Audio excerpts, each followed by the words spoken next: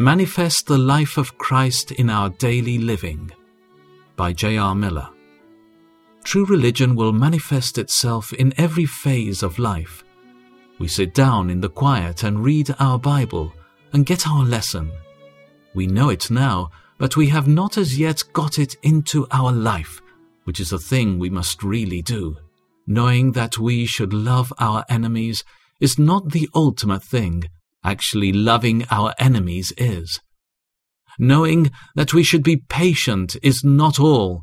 We are to practice the lesson of patience until it has become a habit in our lives. Many know the cardinal duties of Christian life, who yet have not learned to live them. It is living them, however, that is true religion.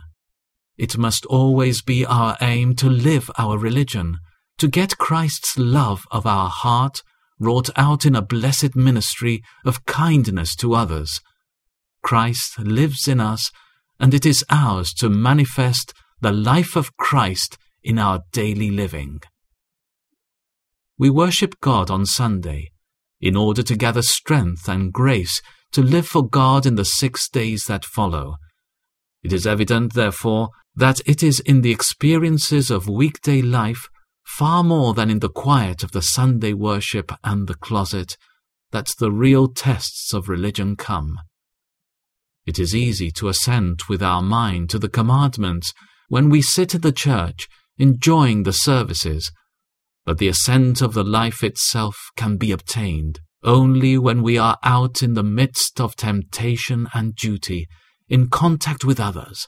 There it is alone that we can get the commandments wrought into ways of obedience and lines of character. This is the final object of all Christian teaching and worship, the transforming of our life into the beauty of Christ.